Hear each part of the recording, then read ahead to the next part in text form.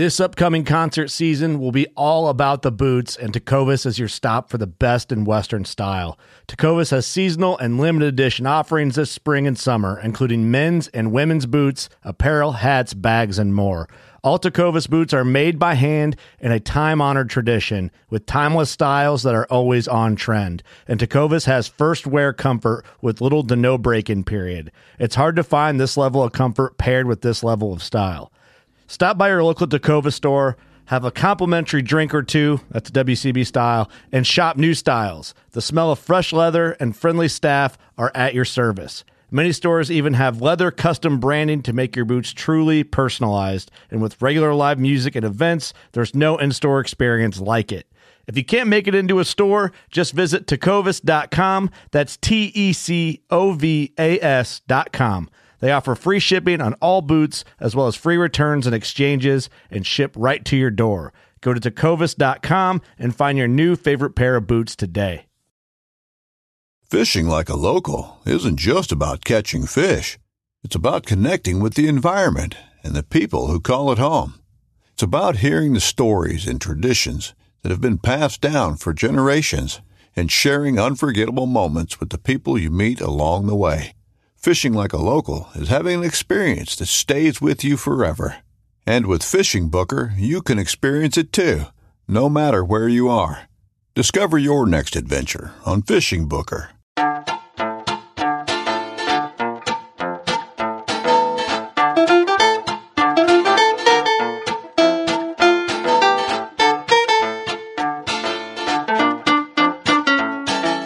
I'm April Vokey, and you are listening to Anchored, my chance to speak with some of the most influential people involved in the outdoors today.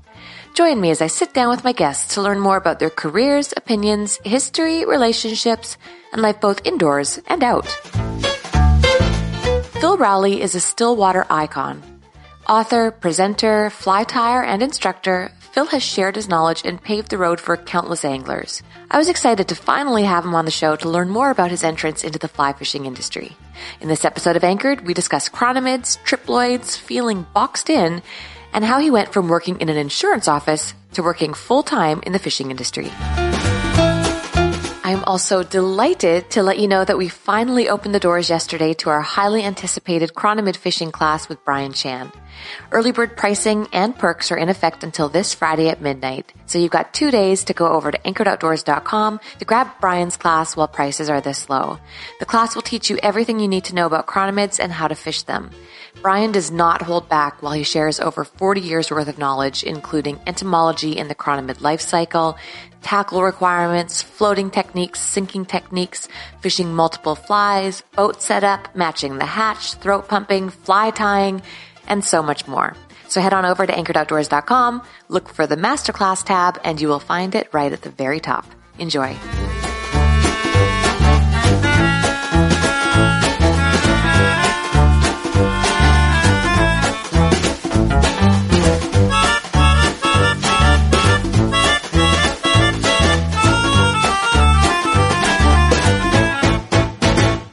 I was born in Liverpool, England, and lived there for 7 years, emigrated to Canada in October of 1969, landed in Vancouver, and spent our first year living in Chilliwack, which you know rather well. Yeah. And then my dad got a job over on Vancouver Island, so I moved over there, I would say 1970, early 71, and then lived on Vancouver Island till just after high school. And then moved over to the greater Vancouver area, bright lights, big city, lots for young people to do there, and then too poor to move home, and then just lived in the greater Vancouver area, slowly moving east. As you know, when you live there, as the way house prices are, you can't afford to slide west. You can only move east out into the suburbs, and lived there for 35 years in BC, and then moved to Alberta 16 years ago. Total change of career. I had when I got out of school, I wanted to be a pilot. That was what I had hoped to be, but fell victim of the first recession in the 80s when airlines were laying off, and I was sort of just got my commercial pilot's license, which, basically I knew enough to be dangerous, and trying to build hours, and was trying to get, a job up in northern BC, flying a float plane or a bush, and just building up hours, and airlines were laying people off left, right, and center at that time. So you were competing with laid off airline captains, which I didn't have the skill or the experience to match up with that. So ended up got a job ground floor level with big insurance company in BC. And then, the one. And then. Are there any others? I thought there was just one. There is. It was a good experience as far as learning management skills and training and all that stuff. Worked there for 16 years left as a manager. Kind of got asked to swap careers and went over the other side of the fence, you could say, and worked for a collision repair company for 7 years. I was the head of human resources there when I left and training. And then, as you know, with my relationship with Brian, we worked with a Canadian company called Superfly and worked together and developed a still water solutions product line. And that relationship led to a job offer that moved me to Alberta, where I became the operations manager for them for about 4.5 years. Whoa. Okay. Sorry, you get me rolling. Now I get to bring you back all those years. Sure. Were your parents English? Yep. I'm my sister's English by birth. My parents were. My father had spent right after World War II. My mom and dad were too young to participate, in the military sense. But they vividly remember it, being bombed and the rations and those kind of things. And right after World War II, England had mandatory service. So my dad, I think, wanted to go in the RAF, but I think they only offered him like a 25-year hitch. And he was like, no, I don't think I want to commit 25 years just out of, early adulthood. So he joined the Merchant Navy. So he basically sailed the world, South Africa, Australia, New Zealand, over to New York, all those kind of places, down into the Caribbean. And I think he came to the realization at that time, the way he saw England going at that time, he felt there was more opportunity outside of England. So he looked to emigrate, and in his research he'd done Canada and New Zealand. So he applied to go to both, and Canada accepted his immigration application first, and over we came. So he came over about a year before we did. Right. Right. Was he a fisherman? Nope. All of those places are so amazing with, they all have great fishing.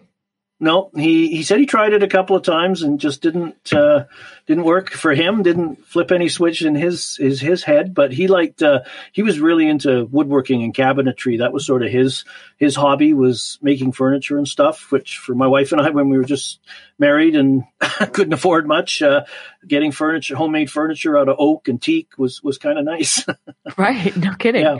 So then, how did you get started? It actually traces back to England. I had a neighbor across the street by the name of Peter Hopley, and course fishing was big there. I didn't really get into fly fishing, but every Sefton Park in Liverpool had a pond, and carp were the sort of the signature fish, the premier fish you were trying to get. But you would chase roach, perch, rudd, bream, a pile of others. I probably missed a whole pile. But anyway, you would go down. I remember, I must have been 5 or 6, but it's just little fragments of your memory at that time. Going into some tackle shop and buying maggots with Peter, and then we would go down and you'd set up basically float fishing with baits, and you had a keep net. You kept everything. And then at the end of the day, you released them all. There was no, game fishing over there. As I later became, you killed trout and salmon. Whereas coarse fish, you release them, and so that's so strange, because to me it's always like kill the coarse fish. But wait, why not just release them at the time of? Why would you collect them all? I'm not sure. I was 5 or 6, so I didn't know. You just caught one, threw it in the keep, and this keep nets were, you stake them to the bank, and then they were kind of tubular and went out 6 or 7 feet, and you would just throw everything in there. I think there's a lot of competition fishing over in Europe and in England, both fly fishing and coarse fishing. And I think that's where you would keep your fish, and when judges came around and you had to weigh your, the different weigh-in points. You had to, show your fish and weigh them. And then maybe you got to let them go after that. But at 5 or 6, that's what we did. So that's what I did. Yeah. Okay. So then you come to Canada, and then do you remember the first time you went fishing here? Yes. My dad bought me a little spin casting rod with I remember you used to get a little rubber practice casting weight on it, like a little rubber teardrop dumbbell thing. And I remember being in the backyard trying to cast this thing. It was white. It was a white blank, push button. So you fire it and usually it lands right at your feet, right? Because you got to figure the whole timing of it all. And then we were on the Chilliwack or the Vedder River. And I remember because my dad's good friend at the time, Jerry, was a fly fisherman. Now that I look back, it's all these little things that flash back. At the time, I didn't think much of it, but he had the wicker creel and the bamboo fly rod, and he took a couple of fish, and I just remember how smelly they were in that creel at the end of the day. But I was using my little spin caster, giving my dad a heart attack because I must have been maybe 7. And I was running all over log jams like a mouse. And of course, as a parent, you'd be like, "Oh my God, he's going to fall through," right? But I didn't know, but I didn't fall through. So yeah, that was my first time was fishing on the Vedder. I don't think I caught a thing. Was it for salmon, steelhead, or trout? Oh, I think we were just fishing for resident trout at the time.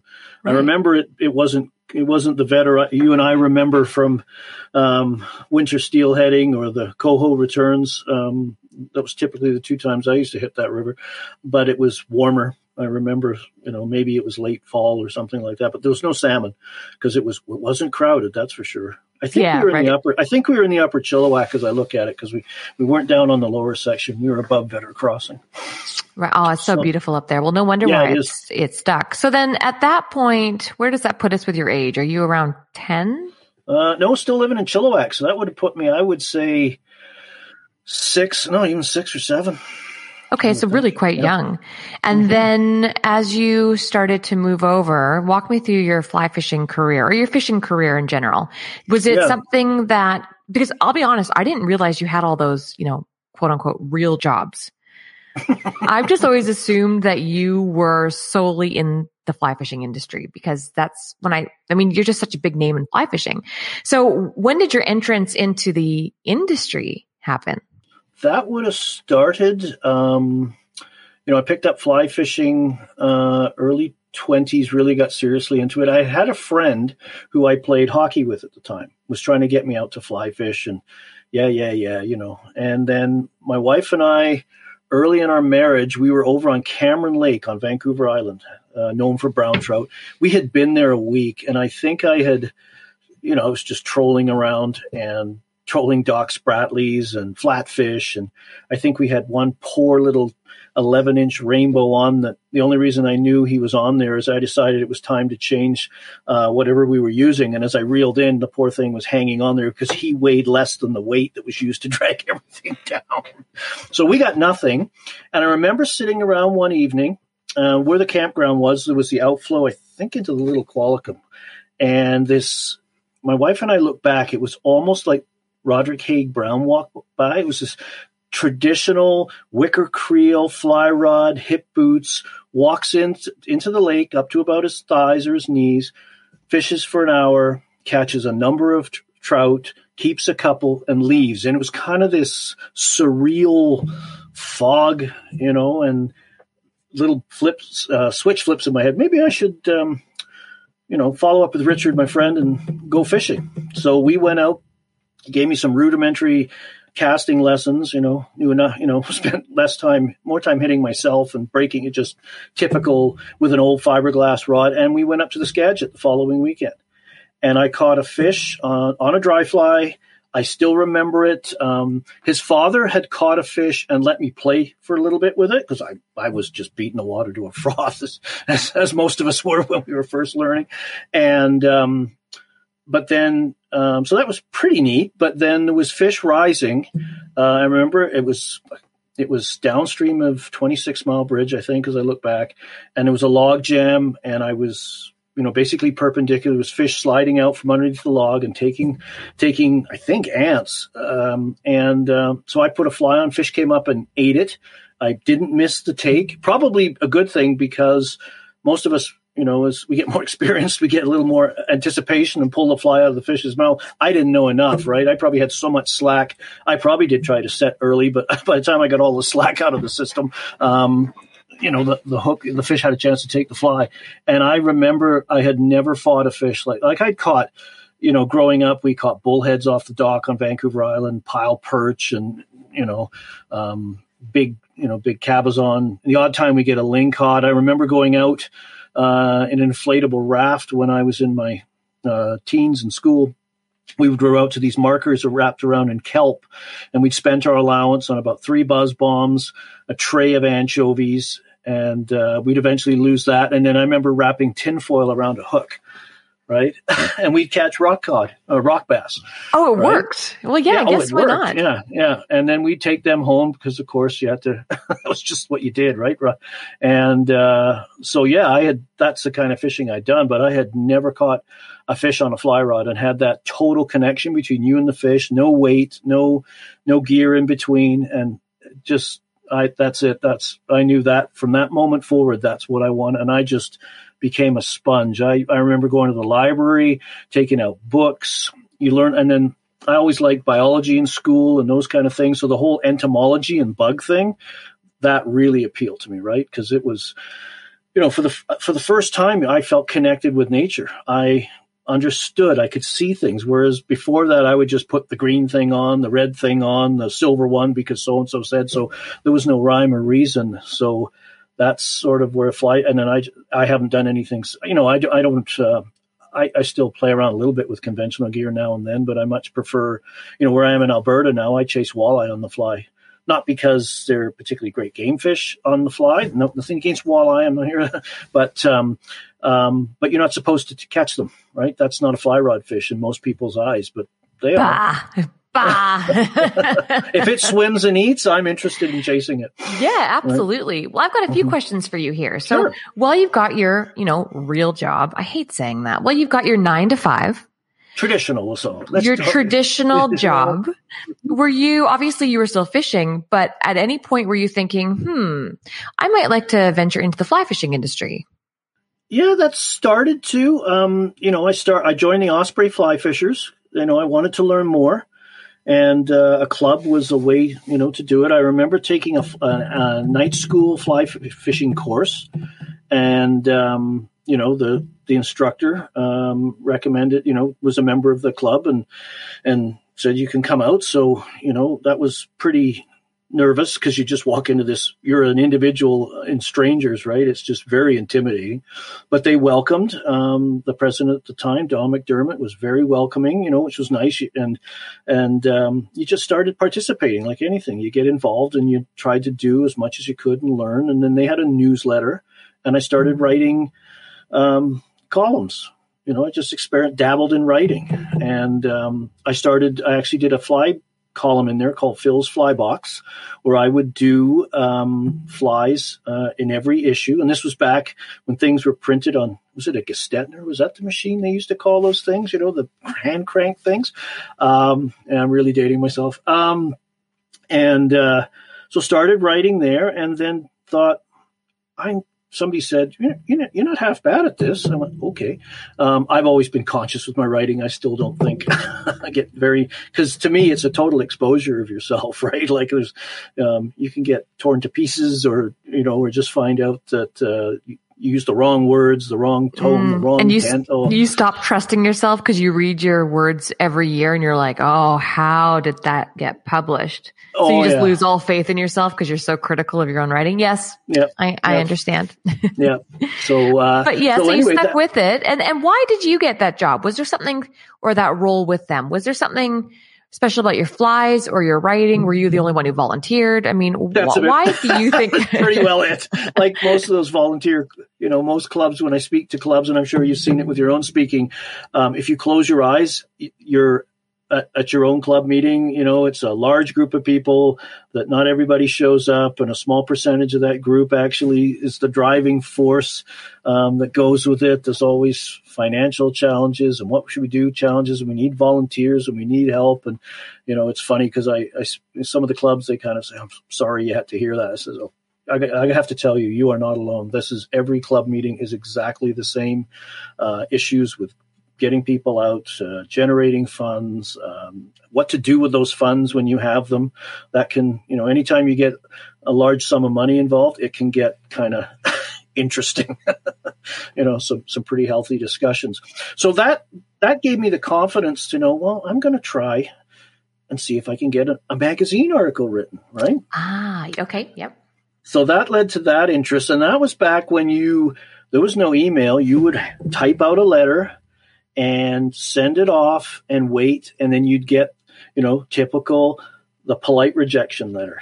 Your article does not meet our editorial needs. I remember that because it was common to a lot of them, and so eventually I got the guts to pick up the phone, and I phoned the editors and had some conversations. And I remember I spoke to Art Scheck at American Angler Magazine, and Art was great because what he told me, my subject matter, I was like, how to tie, how to fly fish lakes. He said, way too broad, right? I want you to go home or go sit down and write down everything that goes into fly fishing lakes. All, basically a bullet, I was on page 7, I think, just write, well, there's rods, there's lines, there's flies, there's reading the water, blah, blah, blah, blah, and on and on and on and on and on. And then I sent a submission back on how to fish chironomid larva, bloodworm, and he bit, right? And that was the first one. And then he took 2 others after there, an article on scuds, and that sort of started. And then I just started chasing around. And ironically, as a Canadian, I could not get a Canadian magazine interested in me. So I had articles already published in Fly Fisherman, American Angler, Fly Tire magazine, a little bit with the Amato publications. I remember talking to the editor of BC Magazine, we both know, asking, well, how come you don't write for us? Because you rejected me. And I think I was rejected too, actually. I think that's part of the, at the time, it's horrific, right? You just, oh man, I'm never going to do this, and I'm never going to, and it's just taken off from there. And that led to deciding I thought about writing a book, because there was no books on, I got into stillwater fly fishing. Well, that's my next question. Before you go into hopping ahead. No, that's okay. Before you go into the book, though, why? Because when I hear a little bit more about your history, I would have assumed that you would have become an avid salmon, steelhead, anything sea run angler. Yep. But you went to Stillwater. Yeah, I guess. And I can't recall. I went on fish outs, as we called them. Every month there was an outing. And I remember fishing the mouth of the Harrison River when you could go down there and catch pinks and chum. And that was a lot of fun on a 7-weight, because that's all I had was a 7-weight.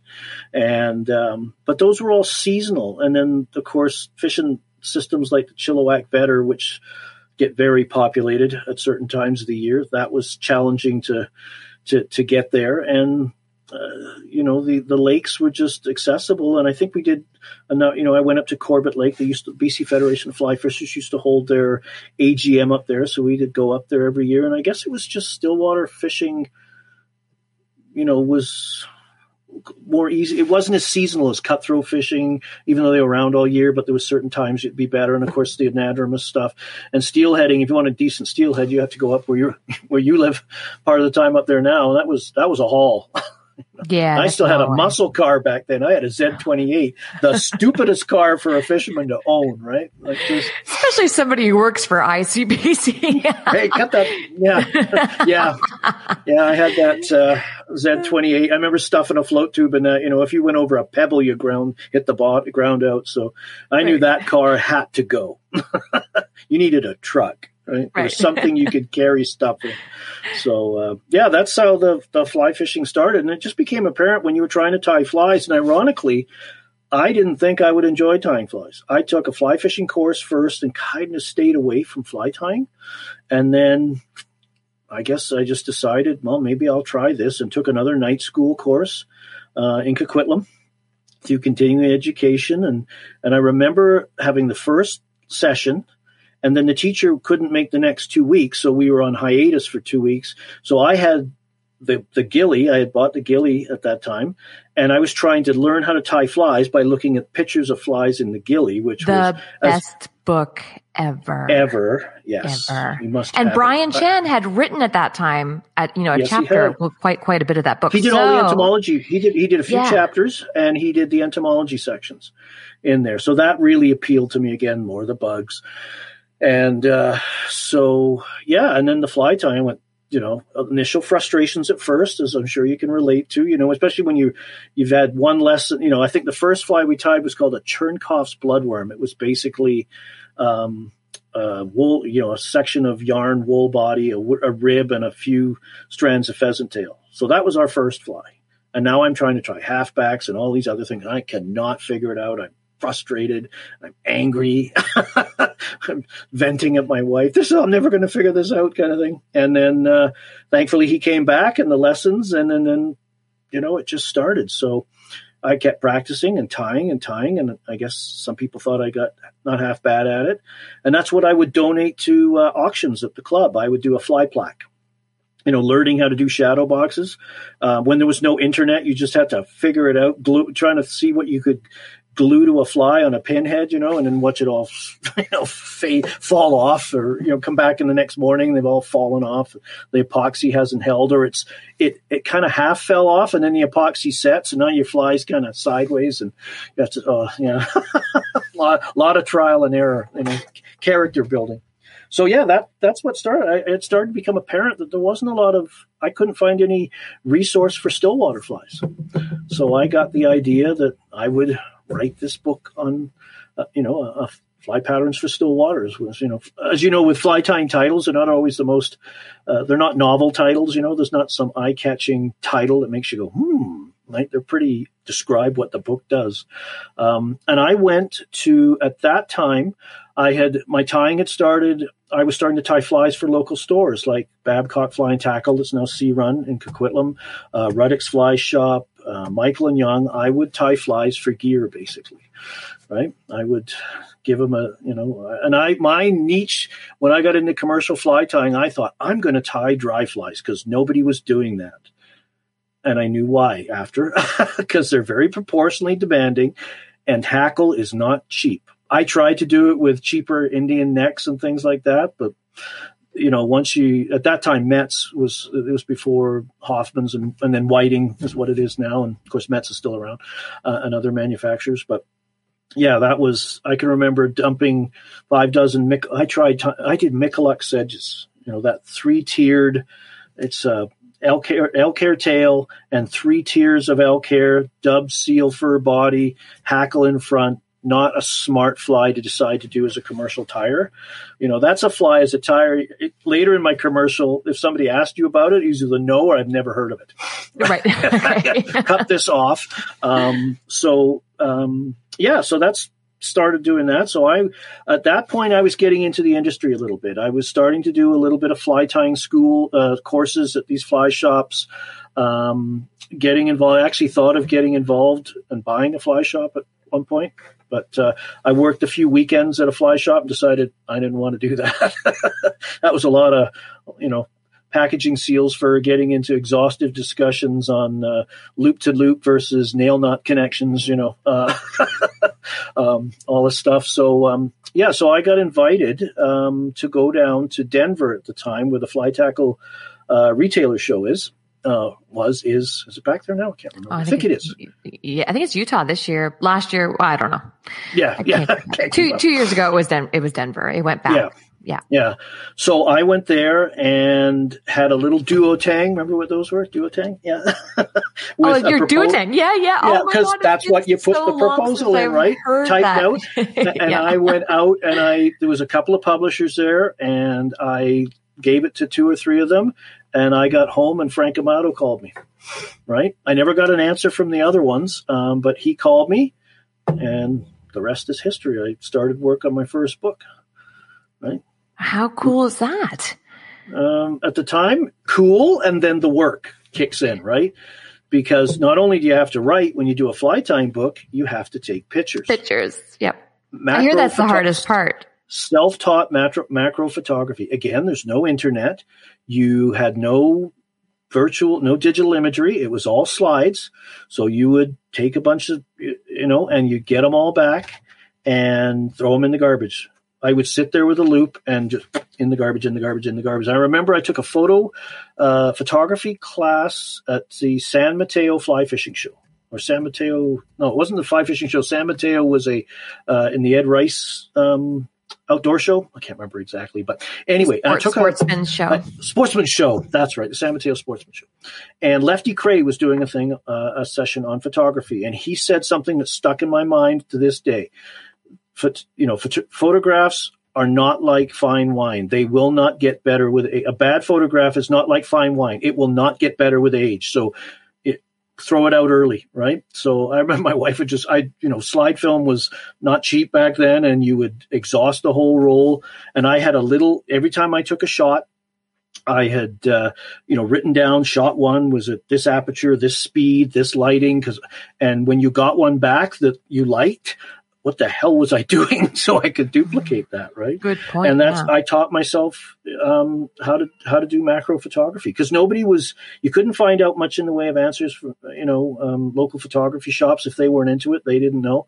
And of course, there was no internet, there's no email, there's just a lot of walking into concrete walls and frustration, but figured it out. And then everything went digital. So. Now you can crop and zoom in. You still have to have good basic photography skills and understand how it is. But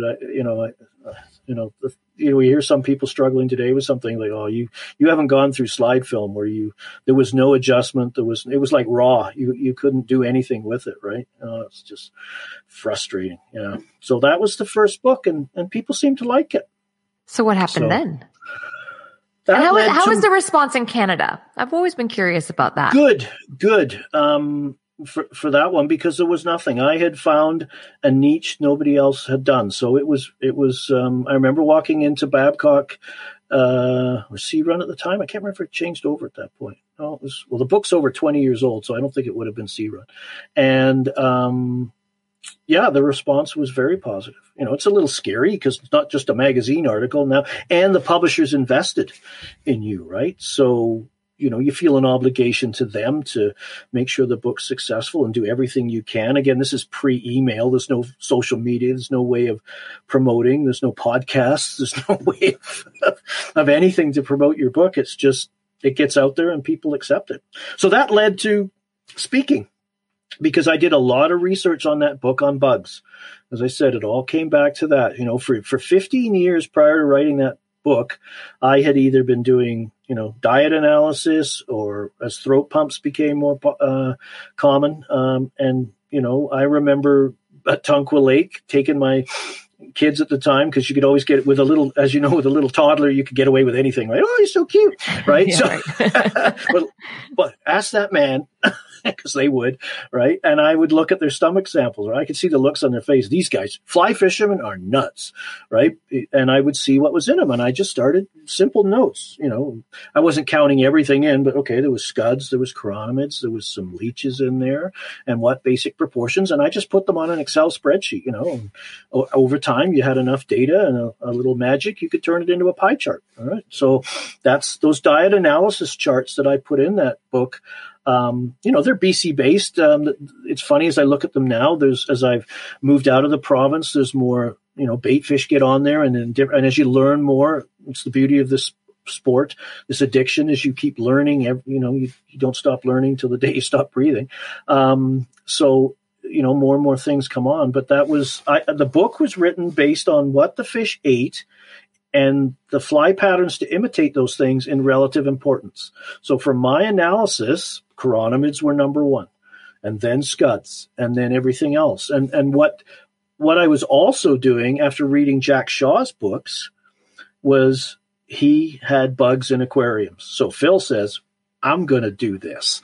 And I set up aquariums, right? And would put these bugs in and put the weeds in and then watch them decimate each other, right? There was no way you could ever get balance in an aquarium. There was always one, particularly a dragonfly nymph. I had one, I put him in, or her, at, I don't know, maybe an inch long in July, early July. And by October, it was 2.25 inches long and had cleaned out all but 3 leeches out of this thriving aquarium. It had pulled out, would rip caddis out of their cases. It looked like it looked like a Game of Thrones battle scene. There was just bits and pieces of carnage everywhere. They'd eat each other. It was definitely, if you ever got into tropical fish, it was a fish it was a bug that didn't play well with others. It was total badass, right? So, they're vicious. Oh, nasty, in a kind of cool way, the way that jaw comes out. And so I was getting into, bugs and raising them. I had them in the garage in my home in Langley because my wife, Patsy, she knew darn well what that meant. Very tolerant, understanding wife, and would not allow them in the house because I had hatches in February. I always joked I had house spiders like you're used to seeing in Australia, huntsman style. But a fascinating way to learn. And I had, started to get to like entomologists like Rick Hafley, who's become a good friend of mine down in the States, aquatic entomologist by profession, merged as a fly fisher. What a great, like Brian, what a great combination, biologist and fly fisher. And, so we would exchange information. I would make my observations. I remember we had a UBC professor at one time speaking to the club, and I had got into a conversation with her, and I had seen things she had never seen before, right? Because I had pictures to prove it, right? Like, look, they do those things. So I was just fascinated by all that stuff, and that's how Brian and I got to meet. Right. Okay, so 2 questions on that. At the time, was chironomid fishing popular in British Columbia? Yes, but it was a tough thing to learn because there were no strike indicators. There were no weighted flies. You had to make the leader formulas. We're all out of Maxima, nice, supple Maxima. I know streamer fishermen like using it, but for lake fishermen, it was the equivalent of yellow poly rope. Right. So not the most friendly and you had all these complex formulas, different sections, little leader kits. I remember you bought this leader kit that was kind of U-shaped, and you put the 2 for tying blood knots, and you put the 2 pieces of material in, and then put this like a little peg and spin it around, and then hold it, and then push the 2 ends through, pull it and withdraw it. Because it basically, a blood knot for me, I've never been a big fan of it in small sizes because it's just too fiddly. Triple surgeon's not all the way. So, so we would have to put all those together. And I remember the first time chironomids are important. I remember this elderly fly fisher, old timer, because I are one now, so I can say that, said, "Do you want to catch fish in lakes?" And well, absolutely, right? Because your first thought is, that's a lot of water, throw something big in that water. Big dragonfly nymph, big leech, how's a fish going to find that? I can't believe fish eat little tiny, and as we know, they make their living eating those small things. So he opened his hand and had this, traditional, no bead head, black and gold, black body, gold rib, chironomid pupa. About a size 16. And I looked down and I said, "You got to be kidding me. I am throwing that in all that water and a fish is going to find it." So there wasn't a lot of faith in chironomid fishing at the time. Others were doing it. It was kind of this mystique thing, time served. And I remember being at one of those BC Federation of Fly Fishers fish outs in my float tube, first generation float tube that kind of looked like an inflatable toilet seat. Remember those ones? Yeah. I think I still have it stuffed in. I can't part with it. I don't know why, but nobody'd buy it anyway. It's ridiculous. No, it's just first generation. And casting this out, and you'd let that leader sink for all eternity, minutes, seemed like hours, and just slowly crawling this, like just half-inch pulls at a time, and all of a sudden there was a fish there. And I'm like, holy Christ, this actually works. Right? And then once you do it, and then you get, now I got this, right? You got the confidence, and you start going on it. So that's still today my favorite way to fish is that floating line, long leader. Of course, now we have much better leader material, much better fly patterns. Things sink better. You don't have to wait as long. The fly line technology, we actually have fly lines that are actually designed to throw those kind of lines. I've had the good fortune to work with Rio to help develop fly lines for just that situation. So and chucking indicators and all that stuff. So yeah, that chironomid fishing was big, but it was a time served, kind of secretive cult, hard to learn. Everything was against you, from understanding the bugs to the equipment we had to use to nobody was telling you anything. It was kind of like macro photography all over again, right? And just frustrations. And then one day somebody blesses you and you've actually, hit the pitch. Right. Yeah. How come Brian didn't write the book first? I don't know.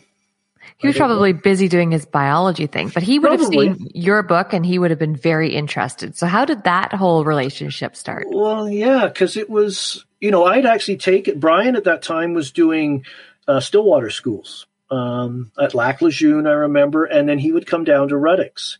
And, and him and I had got, I just sort of, talked to him. Right. And just got to know him and had conversations. And every once in a while I'd phone if I was going to go up there. And he was always gracious enough to, to give I'm sure it was a report just to, not give away divulge too much, but to help out. And then I guess it got out that I had bugs in my house. And he had to do a presentation down at Ruddocks and called me up and, can I borrow some bugs? So I showed up with, little buckets of bugs, all separated so they didn't kill each other on the drive. And we went out for dinner. There was a little Chinese restaurant across the street from Ruddocks, and we sat down and we found out we had a lot in common. Both had young families, both like sports, obviously like fishing and fly fishing, and decided we should go fishing one time. So we did. And it's just sort of snowballed from there. And we have become, he's just been, he's just a great guy and just so much knowledge in there and such a nice person and such a sort of fun sense of humor. Everybody, I think, thinks Brian's pretty, conservative and quiet, but he is, he has that little sinister streak in him in a good way, right? So we have a lot of fun. Yeah, he is a lot of fun. So yeah, we just started doing things together. And I think we sort of both got in, we could be competitors with each other as I was starting to, grow and have more success. We just decided, why don't we just work together? Right? Be collaborative and be better than the sum of our parts. Because sometimes I guess some of it was coming from my, real job, if we want to do it. All the, the confrontation and that was going on with that, insurance and auto collision is I learned a lot from it, but it's such a, something bad has to happen before those services are needed. And you don't see people at their best and you see a lot of, unfortunate things, there's, not every accident's just a little fender bender. There's some, as you can attest to, some of them can be pretty serious. And so it was just time for a change. I just needed to, I wasn't what I realized what pilot didn't work out, but I always joke, it wasn't flying, it was fly fishing. I got the memo. I didn't read the memo right to the end. I just assumed. And it's just, again, these little events that snowball, and some days it's a Kenny Rogers. You got to know when to hold them and know when to fold them, right? There's days you got to be assertive and say, hey, I can do that, or think about me. And other days you just got to sit there and let people find you, right? And it hurts, right? Because you're just being patient, and it's interesting how when you look back, people say, how'd you get? Well, it wasn't a university course. You didn't take 101 and then get 2 and then get 3 and then get 4 and have to do this. It just by hook and by crook and stumble, blind luck, good fortune, all that kind of stuff. Have faith in the universe. Yes. So was Stillwater Solutions your first joint project? Because I remember being in Michael and Young, 15 years ago, a long time ago. How old am I? No. Yeah, maybe. And you guys had a material.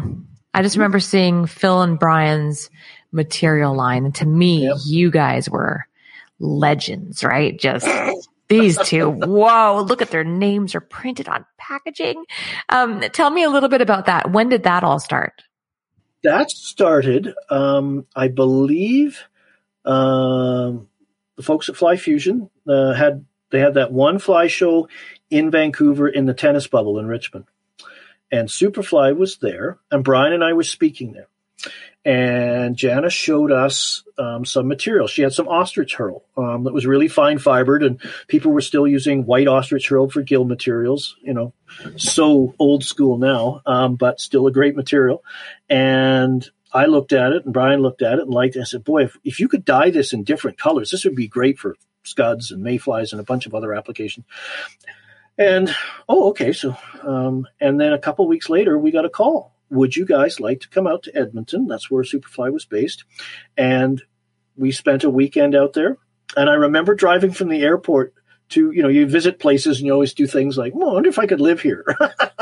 Little foreshadowing. So, we developed there. So there was a lot of back and forth we had picked a core through these discussions. We picked a core suite of colors, and don't ask me, I can't remember them all. Things like olive dun, light olive brown. We had our own colors we wanted, they had access to all the materials we had been trying to find, or you could get from this manufacturer, but not that. And it all came together in a line of materials, fly tying materials, specifically targeted for the challenges of, tying still water flies. When was that? I'd have to have a look. I may have some old literature somewhere, but I can't remember. But it was a while ago. It was a good, because I've been out in Alberta 16 going on 17 years now. So you know what? It's because that was already out when I moved here. It was already at least out. Probably 2. So it's probably, sorry, April, well, maybe 18 years ago. I am as old as I think. I was afraid you were going to say that. Okay. You're wearing it well, though. You're wearing it better than I am. Oh, thanks. But yeah, it was a while ago. And then you guys also had that stretchy, like a floss, right? Well, we had marabous, ostrich hurl, turkey quills, dyed partridge, stretch floss, midge flex. Midge flex was scudback. Mid stretch floss, and then we had super white beads because beadhead patterns were just starting to really gain momentum. And white beads, we wanted a really pure, stark, bright white, not a pearl white, but the super white beads, we called them. I think, and it was you could buy it only as a complete package. The refills were minimums of 6. Over time that changed because some dealers said, well, I don't want 6. I want 2. I want 3. I only sell this. And ironically, what surprised me the most was the most popular selling product in that line was black marabou, which you can get black marabou pretty well. We were always amazed at that. Not any of the sort of boutique colors. They were popular, like Calabatus and Olive Dun and, Chaabris Green and all these crazy colors we came up with. But black marabou was the number one selling material. Is that lineup still available? Do you guys still sell that stuff? No, it got shut down. Brian and I decided to move on because it evolved. We started doing flies out of the materials, and we even co-wrote a book together called Stillwater Solutions Recipes that had flies tied with the materials in a book form. So we got into hand-tied flies as well by manufacturers too. Coming up, Phil and I continue our conversation. Again, head on over to anchoredoutdoors.com and look for the Masterclass tab. There you'll find all of our classes, including Brian's and other guests that you've heard on the show. Get ready for the greatest roast of all time, the Roast of Tom Brady, a Netflix live event happening May 5th. Hosted by Kevin Hart, the 7-time world champion gets his cleats held to the fire by famous friends and frenemies on an unforgettable night where everything is fair game. Tune in on May 5th at 5 p.m. Pacific time for the Roast of Tom Brady, live only on Netflix. When you need mealtime inspiration, it's worth shopping Kroger, where you'll find over 30,000 mouth-watering choices that excite your inner foodie. And no matter what tasty choice you make, you'll enjoy our everyday low prices, plus extra ways to save, like digital coupons worth over $600 each week. You can also save up to $1 off per gallon at the pump with fuel points. More savings and more inspiring flavors make shopping Kroger worth it every time. Kroger, fresh for everyone. Fuel restrictions apply. So tell me about your first book with Brian. What was the book called? The book was called Stillwater Solutions Recipes. So it was part of the Stillwater program that had originally started with materials. And then the next progression was to do a book featuring some of our favorite flies tied with those materials. And it was a unique little book. It was spiral or spiral bound, whatever they call it. And it could sit on your desk in like a tripod triangle kind of shape, and you could flip the pages over and follow the narrative steps and tie the flies. So yeah, that went, I think there was one run of that book, a few thousand, 3,000 copies, but I think it's out of print right now. You might be able to catch some of it through a few distributors still have a few copies on hand, but that was sort of the evolution of Stillwater. And then it rolled into Brian and I then developed the next step in the Stillwater Solutions line was actual fly patterns that people could, purchase, because not everybody ties flies. In fact, I think when I last saw an AFTMA study that was with the fastest growing segment of fly fishing was, the hand-tied flies. So we did that, and then we decided, we both love our chironomid fishing, as you probably know. So we got to, we have these times we get together and staring at each other or staring at an indicator and have these discussions about life and everything. And we should do a chironomid DVD set. So that's what we did. We did the Conquering Chironomids DVD, a 2-part DVD. We did a introductory, introduce you to the insect and why it's important and the basics of strike indicators. And then volume 2 was all about advanced techniques. So more advanced indicator techniques, floating line, long leader stuff, which was sort of the first way you learned to fish chironomids, actually. Sinking line techniques, some dry and emergers, droppers, because although poor Brian can't fish droppers in BC, I tease him about that constantly. And, we had a worldwide audience we were trying to appeal to. So both those have done very, very well. They came out I think we ran an original 1,000, and I think we were well over 3,000 sold of the hard DVDs themselves. And now, of course, everything's digital download. So they've sort of morphed into there. You can still get copies because we still have a few left. But it's proven to be very, very successful. So. Let me just dive deep. Sure. And it's going to be uncomfortable for a minute. Oh, cool. Did you have for a while there, were people saying that you were riding Brian's coattails? How did the industry receive you and this new collaboration? That's actually a great question, because I don't believe I was. Brian and I were working because we were friends, and I don't think we ever directly talked about it, but it just made more sense for us to work together to be better than the sum of our parts rather than be competitors doing the same thing. It just made sense. So, I remember one time Brian and I were at a show and somebody referred to us like Rick Hafele and Dave Hughes, who are two American authors, and said, Brian is like Rick Hafele with a biology background, and Phil is like Dave Hughes, which I took as a compliment because Dave's a great writer, which I still don't think I am, but that's how it sort of meshed. So we've never had that. But I will say, once I moved from BC to Alberta, I did get out from underneath Brian's shadow a little bit, and in a good way. It wasn't like I was trying to escape anything, but it just allowed me to sort of step sideways a little bit and create my own parallel path that complemented the both of us, because I got to, experience different fisheries. I'd fished predominantly in British Columbia for 35 years. And all of a sudden I was fishing in Washington State, Oregon, Wyoming, Montana, going down to Argentina, branching further east into Canada and doing my own schools and trips and really spreading my own brand that complemented what Brian and I were doing. So overall, it worked very well.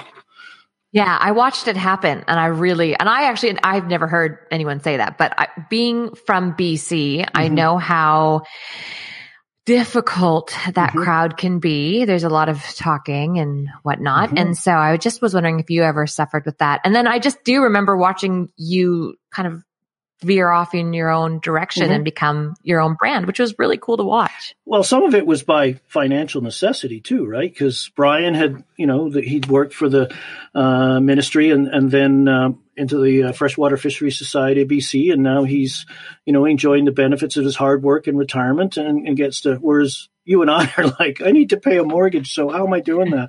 And I, like Brian, we both like to teach and give and pay it forward, because we were I've learned a lot from Brian and others like yourself, and you want to pay that forward, because we don't get hit with a beam of light overnight and all of a sudden we're 10% smarter. We learn, right? And we interact with others, and sometimes it's it's a saltwater fly fishing discussion, and some techniques, some setup is like, oh wow, that'll really help me in my stillwater game, right? I'm going to do that, right? And people come, where'd you learn that from? I read it on the internet. I talked with so-and-so, and that's how they do it. Saltwater, like the non-slip loop knot. Learn that from Lefty Cray. And I'm thinking, if it's good enough for tarpon, it should be good enough for trout. So, and it has been. So there's lots of that. Sometimes I remember being at shows, I would watch somebody tie a sailfish fly. It's 14 inches long and, totally non-trout. And I'd say, you need to see that. And I'd have people go, no, I'm never fishing sailfish. That's not the point. You should see how he manipulates Flashabou. He just solved my problem that I've been trying to deal with, tying Flashabou bodies on chironomids or something like that. So there's so many transferable skills and knowledge out there. If you just keep your eyes and ears wide open, you learn a ton. Yeah, that's something I've never understood, like we do monthly tying nights for our members. And as you know, because you're one of our presenters, and you'll have someone say, oh, I don't tie crab flies. Yes, but a fly is just a collection of techniques on top of a hook. Yep. You could use some of those techniques in other patterns. So Yep, definitely. Yep. So what about you? Did you ever venture out that way into the salt? A little bit. I did a couple of trips down to Mexico, which as soon as I hooked my first bonefish, that was all I thought about for 6 months, right? It's like catching my first steelhead on the Dean. That was it. I was to hell with still waters. I was going to chase. Definitely. And then reality kind of kicks in, and when you can get back up there and the financial realities of that, and just doing the stillwater stuff. And as I may have said earlier, it was just, people say, well, you should start talking about nymphing on rivers and streams and all that stuff. And I thought about it for a while, and then I thought, I'm just spreading myself way too thin. This is sort of my niche. And sometimes I like to delve into those other things as more recreational. I just want to go fishing, right? I don't want to, have to maybe do a hosted trip to be okay, but those kind of things, just enjoy the fishing. So I'd love to do more saltwater fishing. It seems every time I look into a trip, it's right smack dab in the stillwater season, right? That's why Argentina works out so well for me, because I generally like to go down there now November, December, when our season's wound down, and their season's just picking up. It works out rather well. So yeah, that's, I'd love to do more of it. I'd like to, fish every day, but unless it's some kind of share agreement with Google or some master company that I'm just getting residuals from. There's some realities you got to work, right? It's not all play. No. Well, you've just brought me right into my next point. Or my next question, do you ever feel trapped in your niche? Not so much trapped, but our niche, like fly fishing's a niche, and I chose a niche of a niche that, it's not in the trout world. Obviously, everything is still, and there's such great river and stream. This isn't a negative thing. It's just that's the reality. Is most people in North America for trout are river and stream anglers, and then they slowly see the charms of stillwater fishing.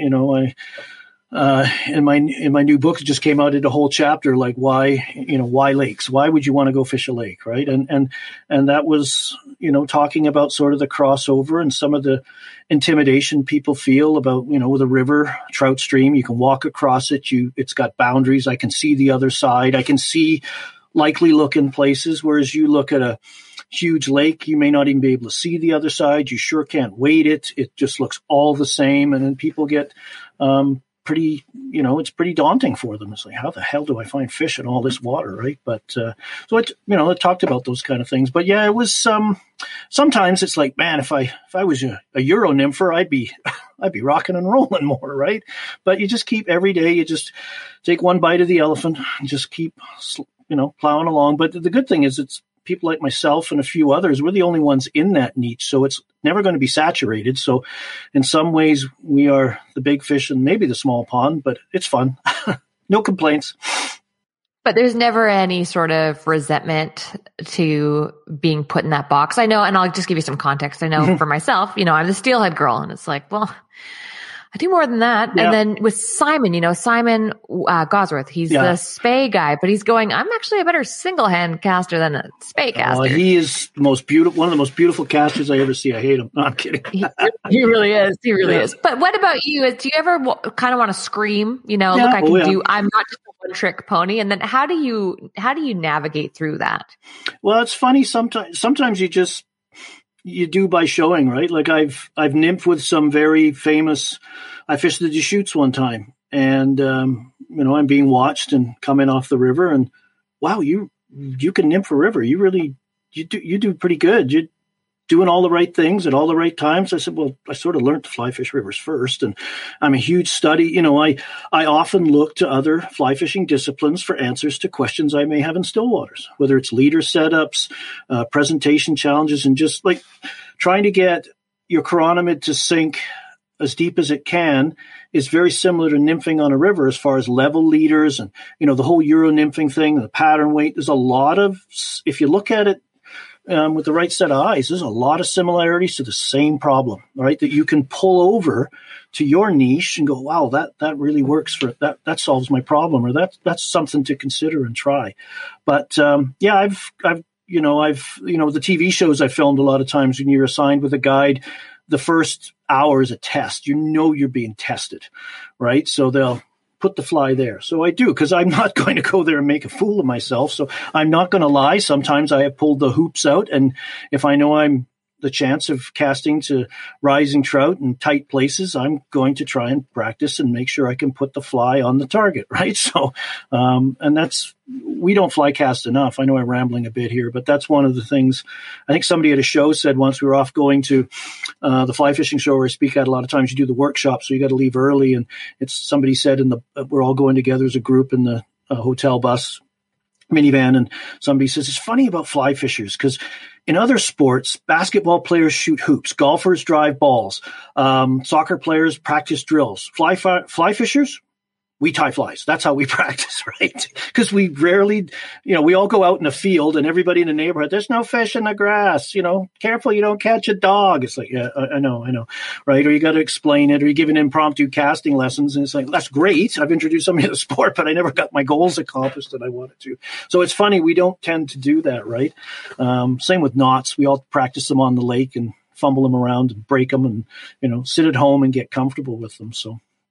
Yeah, it's challenging sometimes. It's challenging, but it's kind of fun too to sort of lie in the woods and surprise some people. Yeah, exactly. As I'm sure you've experienced on the flats or chasing other exotic fish and other fishing opportunities, fly fishing opportunities. Like, wow, that girl could cast. Yeah. Well, funny, I actually fall apart the second that somebody is filming or watching. So I'll be casting like a champion and then somebody will float by and I just fall apart. I have the worst anxiety of anybody. To the point of extreme. I just won't even cast because I just look like a total ass. Well, I've done that too. I have done one of the first shows I ever filmed was in BC on Jocko Lake, just near Kamloops. And the host caught a fish and, your fish, it's early spring. We're fishing indicators and really skinny water because that's the best way to do it, right? We were all around sunken debris. We'd have just been hooking trees all day. And I decided while he was releasing his fish, the camera boat was sort of behind us, very close. So he caught his fish, turned to the camera to release it. Of course, I'm there with him to, commentate and all that. And, oh, wow, nice fish, the usual stuff that you do. And we hear this bang, crash, splash. Well, guess whose rod got ripped out of the boat on camera? mine. Right. Awesome. And of course, this is my first or second TV show ever. Like this is, my awakening, right? Something's good. All these little things that start early in your career that may amount to something or just destroy you. And you're just one of the many that crashed and burned on takeoff. And a friend of mine, Gord Honey, who unfortunately passed away a number of years ago, he was a former in the TV industry. He said to the camera, keep the camera rolling. This is going to be good. What a friend's for, right? And sure enough, there's my rod going down the channel on Jocker with just the tip sticking out of the water. And it's like chasing a dog on a leash. As I picked up the anchor and I'm laughing away because it's not my gear. It's the show's gear. So I guess I didn't have that. Oh my God, all my best stuff is in the lake. And as I get closer to the boat, it picks up speed. And as I get and then it chases away and the distance it slows down. And I picked up speed. I eventually got it, picked it up, fought the fish for 10 seconds or so, and then lost it, right? But it was so funny, right? But it was like, oh my God, what have I done? Right? Yeah. No, I've had a few, and I guess over the years you just get more comfortable with yourself and just, people say to me sometimes, that's great you guys do that. You break fish off. It's like tying demonstrations, you bust thread. Oh, I'm glad it happens to you. It happens to all of us. Right. And part of you, when you're tying, if you're not busting thread, you're probably not tying with the right thread tension anyway. Right. So you need to be, there's times when it always breaks at the wrong time. It never breaks at the right time. It's always when you got that little tiny space to finish the head. Think it's like, Christ, now I got to put this thread back on and build up the head so it doesn't unravel on me. Yeah. So, no, I share with you, on that, as you get more comfortable with it, you just sort of, I'm human. Talk to me about flies. How come when I bring my Chironomid box to the river, I get scoffed at? How can a river and a lake Chironomid be that different? They're not. The only difference I'd say is the size. Because river, that's why they're called midges, because, if you fish a river like the Missouri in Montana, which, was one of the things living in Alberta, about 3 years here before I realized there's the state of Montana right south. It's like, ooh. That's a place a fly fisher would want to go. So I get down there a fair bit and with the folks from Montana Fly Company because they're just across the hills in Columbia Falls. So and I've got to fish it a couple times, and they call them midges because an 18 is a big one, whereas that's a small lake Chironomid, right? So, but they still work. There's no, today's Chironomid patterns are bead, body, and rib. A zebra midge works just as well in a lake as it does in a river. Wait, they fish smaller in the rivers than they do in the lakes? Yeah. How does that work? You'd think that you'd want to fish bigger because the water's moving and the fish don't have time to see. But in spring creek systems like the Missouri, the midges are just small. And I think it's just, the species that live there. And I think because the water's moving all the time, they get more hatch cycles in a year. So the growth in between from egg to adult is less. Whereas some of our stillwater species, because ice comes on, they're spending a year or more in that larval stage before they transform. And they just evolve to get bigger, right? Because you also see size variations on lakes from latitude. So things tend to be bigger in the north. I think it's the influence of winter. Mother Nature is not cruel enough to make Chironomids try and punch through 24 inches of ice in the middle of February. But further south with open water, like when I go down and speak in California, size 14 Chironomid's a monster. Right? It's huge. And then I show them some of I'll bring some of the, you want to see big, check out my bomber box from British Columbia where we're fishing 8.2X and they're just, they can't fathom a Chironomid that size. It's just unbelievable to them. But I was down in Oregon a couple of years ago, pre-pandemic, doing a speak, and they took me on the Rogue River. And not the steelhead part, the trout. Well, the steelhead that come up there, but one of the hopefully he doesn't kill me for saying this, but one of his flies he was fishing with was about a size 12 ice cream cone on one of his droppers, and trout loved it, right? The good thing about trout and fish in general is you don't get entomology classes, right? They're not down there with a book going, wait a minute, nope, wrong time of the year, wrong bug, I'm not eating that, right? So I've recalled catching a fish on a lake and it's got another fly somebody's broken off in its lip, and it's a stonefly nymph, a golden stone nymph. Well, they don't live in lakes, but trout don't care. It looks good. They eat it, right? Or they sample it, right? That's their hands. They're always putting things in their mouth they shouldn't. Somebody said to me, they're like a 2-year-old. Everything's in their mouth. So. Yeah. What about weight on the fly? Mm-hmm. Would you fish an unweighted midge in the river system, or would you always have some sort of a bead head on it? Some sort of a bead head, because the bead head adds weight, but it's also got that little bit of flash and attraction, stand out in the crowd, catch some light. I firmly believe trout and fish in general, and as a steelhead angler, you know this too, they don't always take our flies out of a feeding response. They're samplers. There's attraction, there's territoriality, aggression, curiosity. So there's times when, like today, today before talking to you, I was out on the water with my oldest son, and they weren't eating the imitative stuff. So I pulled out the sweep line with a blob on one end and this Apps worm it's got rubber legs, floss everywhere. It's going through the water like it's having a seizure, and just ripped around at high pace and got a fish, right? And that fish, there's no way, the blob was hot pink with bright yellow. It's a friend of mine's, Matt's, he calls it the pink dancer with a shark. It's just like, there's nothing in a lake that looks like that. But rainbows love that thing. They just smoke it, right? And it's a great way to find fish. Maybe do careful throat pump analysis, and then retune your presentation based on what you find, right? So, yeah, do that a lot. What were they eating today? Chironomids. Yeah, okay. And some water boatmen. Here in Alberta, our lakes have some incredible water boatman and backswimmer activity, particularly in mid-September. It's, in BC, I always remember a bit of a more focused 2-week event. They'll start early September and run right till freeze up. They'll take them, and it's just some incredible fishing, just different bugs. So they always seem to eat them. If they come across one, there's always one or two in there. So it's a good thing to have off a dropper. But we were fishing, a larger, more attractor style chironomid, a little flashier, stand out in the murk. And just because I'd got fish on a tractor, so I was just trying a little bit of a flashier, non-traditional chironomid, and then a blob up above it.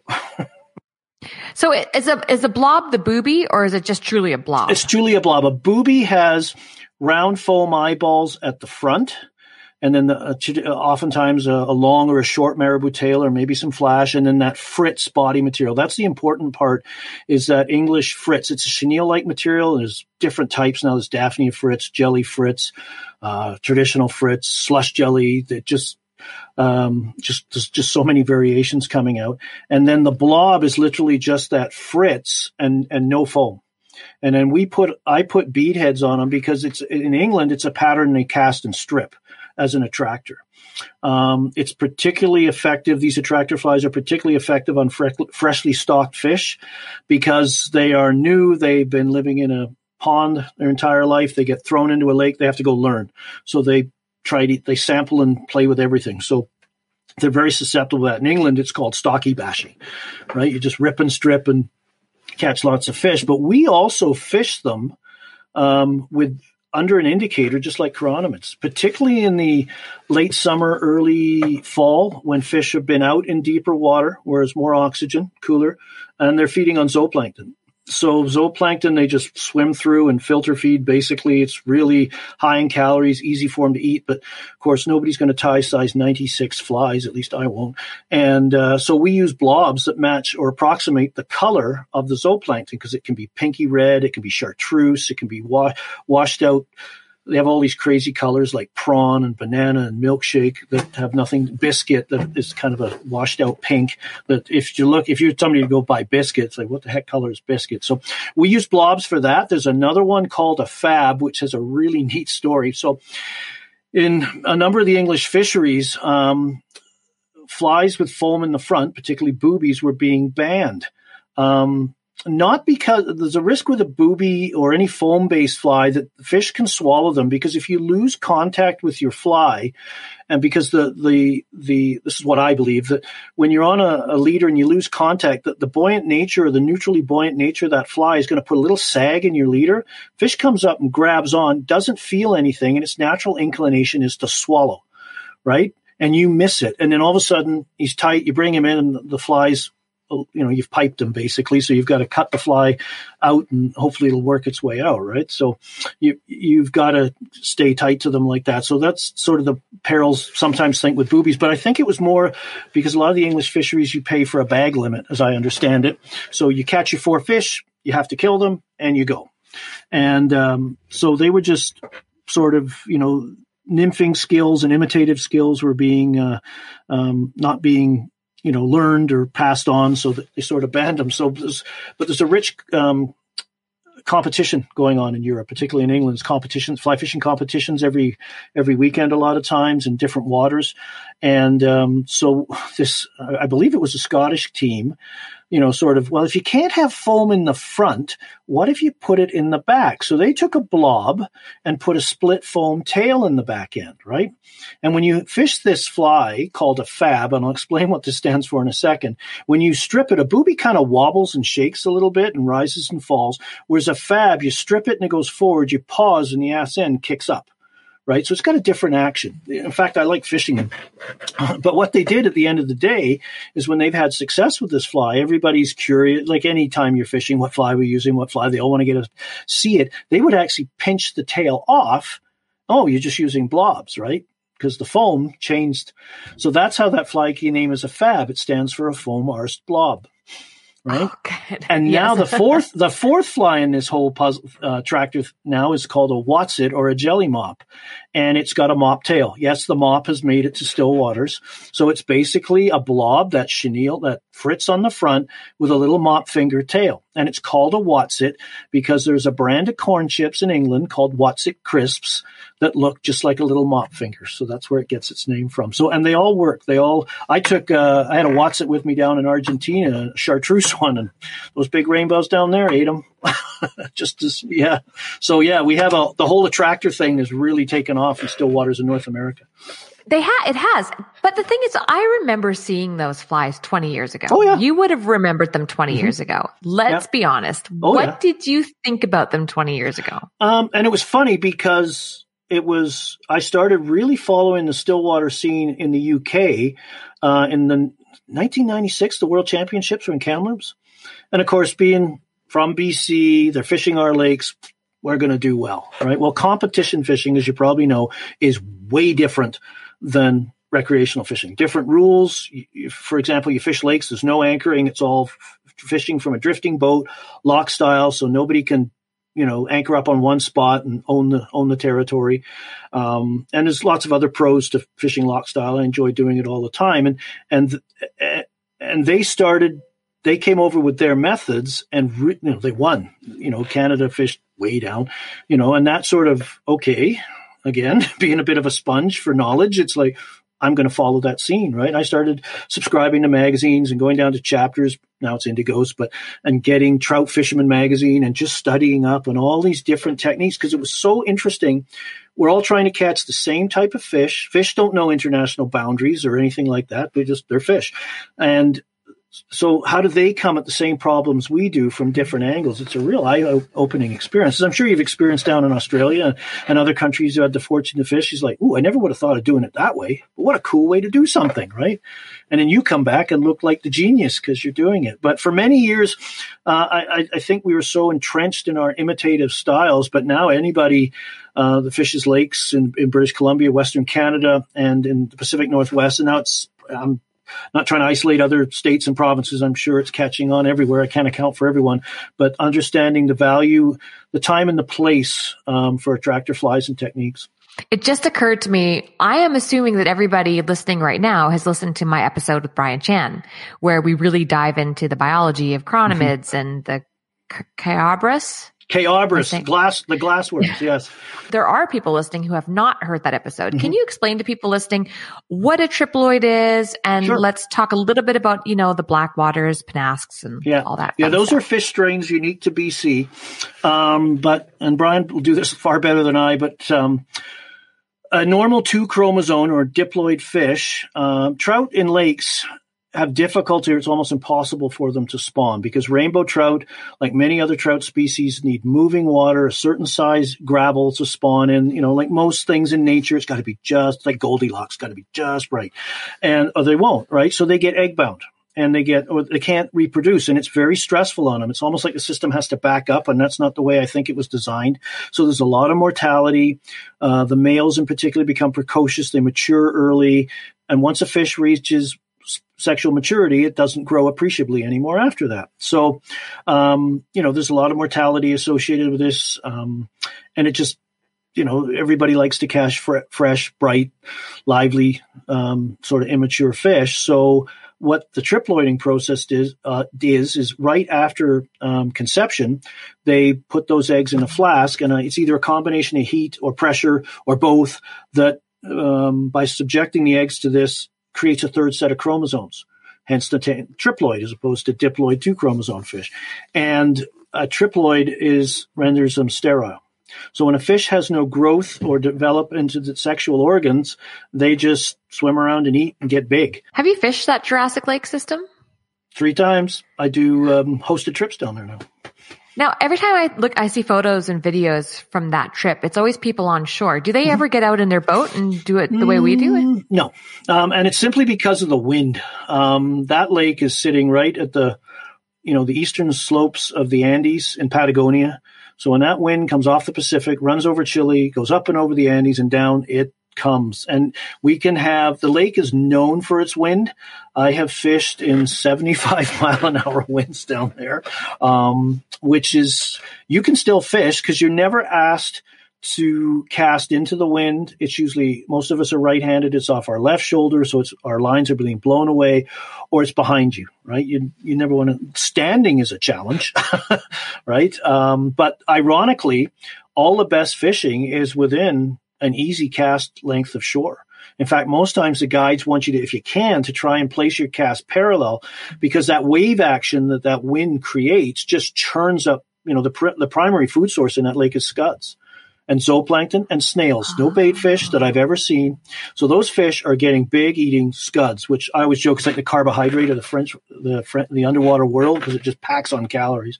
So you get it's unbelievable. It's the World Series, World Cup, Stanley Cup of stillwater trout fishing down there for me for rainbows. Do you ever think to yourself, if I could just get out to the middle in the depths where all the big ones are hiding, or is that just a grass is always greener on the other side? I think there's a little grass is greener because you always thinking anywhere you go, right? Steelhead fishing. I don't know if I could just get over on that other side. That part of the run looks way better than this side. And then you get over and find out it's 1.5 feet deep, right? It's like, I've done that in lakes. That looks so much better. Go into that bay. It's like, I'm going to run aground. I got to get out of here, right? It's not as nice as it looks. But again, most of the fish are literally cruising a rod length from shore because that's where the food is. So yes, sometimes fish go out into deep water and maybe that's one of the times we like to use attractor techniques, because fish will feed out in deep water, but the food sources aren't as plentiful out there. You've got maybe leeches, and this is probably in a North American, leeches, zooplankton, and chironomids, bloodworm, and then the ascending pupa. And that's it. Whereas you go in less than 20 feet deep, where all the sunlight penetrates, stimulates plant growth through photosynthesis, all that stuff. You've got damsels, dragons, mayflies, caddis, chironomids, scuds, crayfish, baitfish, all that stuff. That's the Walmart, Costco of the underwater world. So that's one of my sort of philosophies when I lake fish. If you're having a tough time, just go where food is, on the basic belief that somebody's coming in for a quart of milk at some point, right? We all have to do that late night run. We're out of milk. I guess I'm going. So it's that same kind of mentality that I'm thinking about. So in Argentina, it's the same thing, because the lake down there it sits in a cordillera, like a crater, and there's so much. It's such a calcium-rich water that the shoreline rocks are either worn from waves and wind or encrusted in calcium. So like you get on your taps, imagine that around a rock. You can actually kind of kick at them a little bit, and they'll break open at times, small ones like an egg. Like a Scotch egg. You've got the coating on the outside and the egg on the inside, right? And there's a rock in there. So it's just from the spray on there, so you fish from shore. I did do one time out in the boat. They had a drift boat in one of the protected bays called Monster Bay.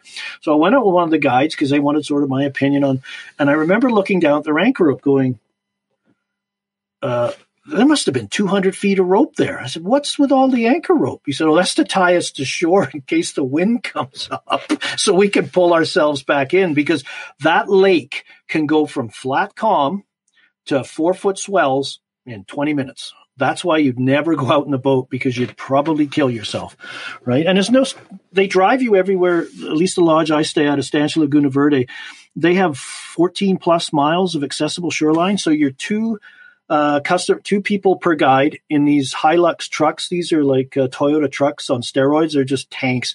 They go anywhere. You've probably driven them in other countries. We have one. Yeah, exactly. Everybody in this morning. Everybody in North America wants one of those trucks, right? Because they're just, I couldn't believe where those trucks go. And they just drive you to points on the lake, and you could fish as, 5 feet from the truck, or if you want to hump a little bit, you can go a half a mile into these different spots. But it's a cool place because you're fishing the same trout flies, scuds, leeches. Even though I've never seen a leech in that lake. It's again trout, no entomology. It just looks good to eat. You'll get fish on dries. The most bizarre dropper combination I've fished so far in lakes is a mouse with a scud dropper, right? Because they'll come up and chase. So you'll be fishing an indicator. Big trout will come up and roll on your indicator, and the guide's like, get the chubby on, right? And you put a big 6 or 4 chubby Chernobyl on, and they'll come up and eat them. And they'll eat them if you're stripped, which is something to see, this trout that looks like the size of a small child come out and eat your fly in this big, slow, lazy, these fish are steelhead size or better. What about the fisheries with the ladders? Has anyone tried that in BC? Not that I've seen. I've done Pyramid Lake in Nevada. That's where it's famous, where a lot of our lakes, we don't have the bottom to do that. You stick a ladder in a lake, it's a step ladder at best, right? Or worse, right? You're up to your throat in mud. But those lakes are just the way they've formed. There's lots of gravel and hard bottom to put a ladder on. And I've fished it a couple of times. It's a unique experience. Everybody, like we customize our boats in Western Canada. They customize their ladders with rod holders and special, like it's, I got recognized on one of the lakes, one of the spots we were fishing. And so I got a tour of all these ladders and stuff. And it was unbelievable. But you do it because it goes out in the shoreline and then it drops off, and it's just be able to get out there. But the thing is, what happened to me is I catch a big cutthroat on there, and I got to land it. So I got to get off the ladder, and I kind of forgot I was on a ladder. So I just sort of stepped off, which when you're 2 feet up or 3 feet up is a bit of a holy shit moment because you're going down, right? You hit bottom, but it's that first second and a half is a little, I'm going swimming. But it's unique to that fishery, right? And I believe Lake Lenore, they do it in Eastern Washington, and I'm sure there's other fisheries too. But, in our lakes, they're often trees behind you, fringed with weeds. You just can't, private access, land issues, and just muddy bottoms. It's just a boat's watercraft of some sort's always better. We're still fishing the edges most of the time. It's kind of like river fishing. Everybody on the bank is trying to hit the middle, and everybody in the drift boats is trying to hit the bank. We're never quite happy with where our flies are going, right? Yeah. So your latest book, let's dive into that for a minute. What is the biggest aha moment people are going to take from it? People who have been following you for years. Is there anything new in the book? My 3 books prior to this were mostly fly tying with entomology scattered in, a little bit of presentation. This book is all about how to fly fish lakes, sort of from what I've learned over the years from people like Brian and others. So it's everything. The publisher was, you agree to these things, about 100 pictures and 80,000 words. Well, sure. It's like, how long is a piece of string? It sounds good. And the book finished up at 110,000 words. And I had to pull a chapter out on etiquette, but left that one out and had to, some of the descriptions I had under the fly patterns, unfortunately. I'll have to do that book too, which won't be for a while. I have a hard time writing an email right now with all that writing, and about 300 images and graphics. My son Sean, who's a graphic artist, did the graphics for me, the line art and all that stuff. So that was good to have. But it's everything from equipment, floating line techniques. That was fishing long leaders and indicators. That was 7,500 words, I think. Attractor techniques, an introduction to lock style. Big entomology chapter. Rick Hafley helped me with that. How lakes work. Brian helped. He proofread that chapter. That was the first chapter I wrote. I had to get a chapter into the publisher by a certain date, I think, to prove that I weren't going to invest in somebody that, could barely write an email. that passed, and then Brian, I wrote it up, and Brian made a few minor changes, like more grammar than, some grammar things, or just a, plural of this or that, and said, reads good. So I was like, oh, I'm really happy. So that I got, when I wrote the book, I went and tackled the what I felt was where I was most vulnerable was that. But I knew bugs. I'm as bug crazy, or perhaps more, as Brian, because I actually had bugs in aquariums. Right, I was studying them and sending pictures to people like Rick. Hey, have you ever seen this before? Because I never have, and please explain. Because I'd never seen it in the book. You'd see some like caddisflies crawling out of the water to emerge. I'd never seen or heard of that before, right? And it's, when you read Gary LaFontaine's book, Caddisflies, one of the first classics in that genre, it was like, oh yeah, they do. It's one of those chapters you just kind of points you kind of breeze over the first time you read it. It doesn't sink in. So it's 110,000 words, dry fly techniques on lakes, sinking line techniques, knots and leaders. I should have the book in front of me, but it's a lot. I basically, somebody told me it's a tome, and I think they were being sarcastic in their comment there. It's like the book weighs over 2 pounds. So my wife and I took, because Brian and I have our own online Stillwater fly fishing store. That's another thing we've done together. And I spent $2,000 in shipping on the first day. The post office, it was, the shipping's all part of the purchase, but the poor people at Canada Post and our local post office, which I've come to know quite well because I'm in there every day, their eyes bugged out of their head because we just kept coming in with more and more and more and just shipping them all over the place. So it's been a cool experience. Why did you take out etiquette? It was a clean cut. That was one of the reasons I had to drop, they said, this is because I think it's important for people to understand that these publishers are taking a financial risk with you. They're the ones, this is not self-published because it would, as you probably know, it costs a lot to self-publish a book. And for me, I didn't think the economic return would be there. If I was going to invest that kind of money, I'd Bitcoin or something better, maybe. Yeah. But not that I understand Bitcoin, but, so there's, and it just impacts the printing and just the overall cost of the book. And especially as we talked earlier, it's a niche of a niche, right? Yeah. So that's why it was just a clean cut because, it was important. I think the gist of that chapter was, understanding that when you see, infractions, like one of my pet peeves on a lake is people that assemble their boats and block the launch and while they're doing it, right? That's stuff you do up in the parking lot, those kind of things, because it's, it happened today, right? It's just like you're blocking the launch. I'm ready to go, right? And, but it doesn't turn you into a police officer, right? It's actually a point of education, right? Because some people just don't know, right? Are you going to be here a while? Oh, I'm sorry. I didn't realize I was blocking the launch. Yeah, that's why the parking lot's up there. It's probably better. You might sometimes somebody, like you do that on some rivers that have a lot of guides on them and you're the recreational angler and there's 9 guide boats lined up. You're going to find out really soon about blocking the launch is all about, right? Whether that's a river or lake, you're going to hear about it. So can people buy your book now? Where can they buy it? Yeah, it was, release date was May 1st. You can buy it through all the usual sites, but I have it on mine and Brian's Stillwater Fly Fishing Store, the stillwaterflyfishingstore.com. That was a store Brian and I set up. And I may have said it earlier, but, people were questioning, where do we get this and where do we get that? And we would tell them where to go. And then they go try and get it. And it wasn't there anymore. And people were accusing Brian, like, I can't find it. And it's our fault, right? So we finally said, why the hell don't we do this? So we sell our flies there that are tied on our behalf by Montana Fly, strike indicators, our DVDs, Brian's books, my earlier books, if they're still in print. I think my first one's finally out of print.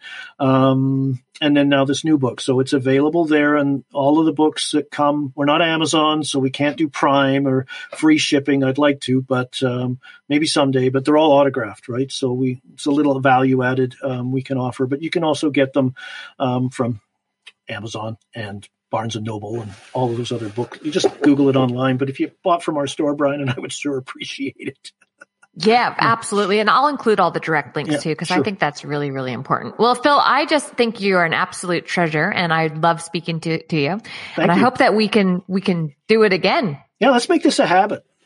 It's fun. Yeah. Yeah. Well, you're saying you started a YouTube channel and it would be really cool to do some collaborations there. I'd love to fish with you. Let's do that. Yeah, the YouTube channel. I just passed over I think you're more than me. I checked. 10,300. So, but that was a milestone because it started out as fly tying and now has evolved more into, a few how-to videos and vlogs and just a day on the water, kind of edutainment, I call it, a little bit of education, a little bit of me being an ass, real stuff. Yes, Phil breaks fish off. Yes, Phil hooks himself with an errant cast. Yeah. No, I love it. I think it's great. Before we wrap it up, is there anything that you would like to add or to ask me?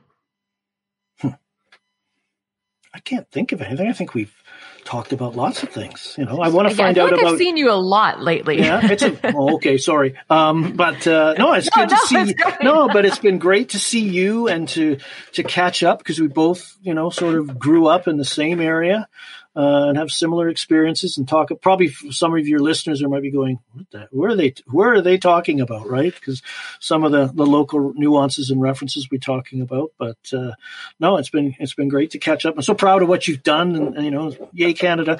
We all, I think Brian said it as well. Just proud of what you've done and the roads you've forged and the barriers you've had to crash through that people like myself get to benefit from. So, thank you as well. Thank you.